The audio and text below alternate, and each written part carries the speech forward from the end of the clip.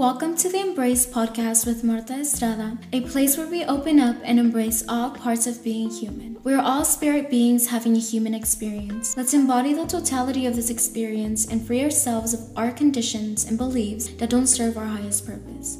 Let's unite and make this world a place of peace, unity, respect, and love. Hi guys, welcome to another episode on Embrace podcast. I am super grateful for you for tuning in and giving me some of your time and your energy to connect with me. Just know that I'm always appreciating and just feeling so much gratitude towards your time and your energy. But anyway, today I just wanted to share a quick message that I received this morning as I was meditating. I was having this existential crisis kind of moment, more of like a questioning moment of why is it so lonely to choose a path of healing and reconstructing, rebuilding generational patterns and behaviors and cycles. Like, why is it so lonely? And it feels very frustrating at times, and it's sometimes really hard to not judge or to not be frustrated with the people around you that are not choosing the same path as you are in this lifetime, right? So that was what was happening this morning with me, was that I was feeling so much frustration towards the people around me because I realized, I was just noticing all these patterns, and I was just why do you guys not wake up to this reality that, you choose, to react, to blame yourself, to victimize yourself, to your circumstances, and now you're passing that on to the next generation.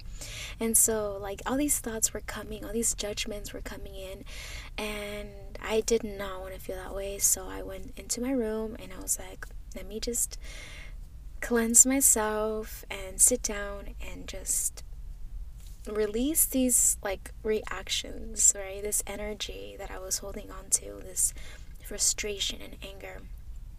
And as I was meditating, this message just came through, and it was I was asking my guides and my ancestors, why is it so lonely to go through this journey, this path of healing and rebuilding generational patterns and behaviors and cycles. And this message was just coming in, and it was basically that your ancestors are happy that you are here.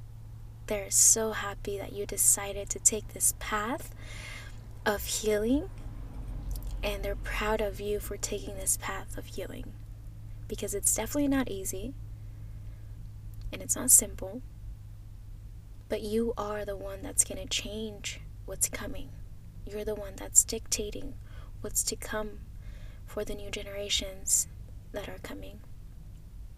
And that we have to stop judging and getting frustrated over somebody else's life and decisions, because they are on their own journey. And if they decided not to have woken up to this reality in this lifetime, that it's totally okay, and that they deserve just as much compassion and space and love and patience as we do. That we have to love ourselves, and through that process we get to open up our hearts to love those that haven't yet chosen to heal and to take responsibility over their own healing and their own patterns and behaviors. So I'm just here to remind you that your ancestors are so happy and proud that you decided to do this lifetime, and that you're definitely never alone. That when you sit down and quiet down your mind and you listen to that voice inside of you, when you tame down those thoughts, those feelings that come and visit you at times, that there's something within you that knows the answers to all of your questions. And those are your guides, those are your ancestors, those are your highest self. So, yeah, not everybody's gonna choose to heal this lifetime. And the craziest thing is that those people are probably the ones that are closest to you, your family members, your friends, your partner, or partners. And it's gonna be hard. It's gonna feel lonely. It's gonna feel a little bit isolating to navigate this lifetime, this life with with no one else around you having the same vision and having the same lifestyle and the same perspective of life. But it doesn't mean that you should stop and that you should give up.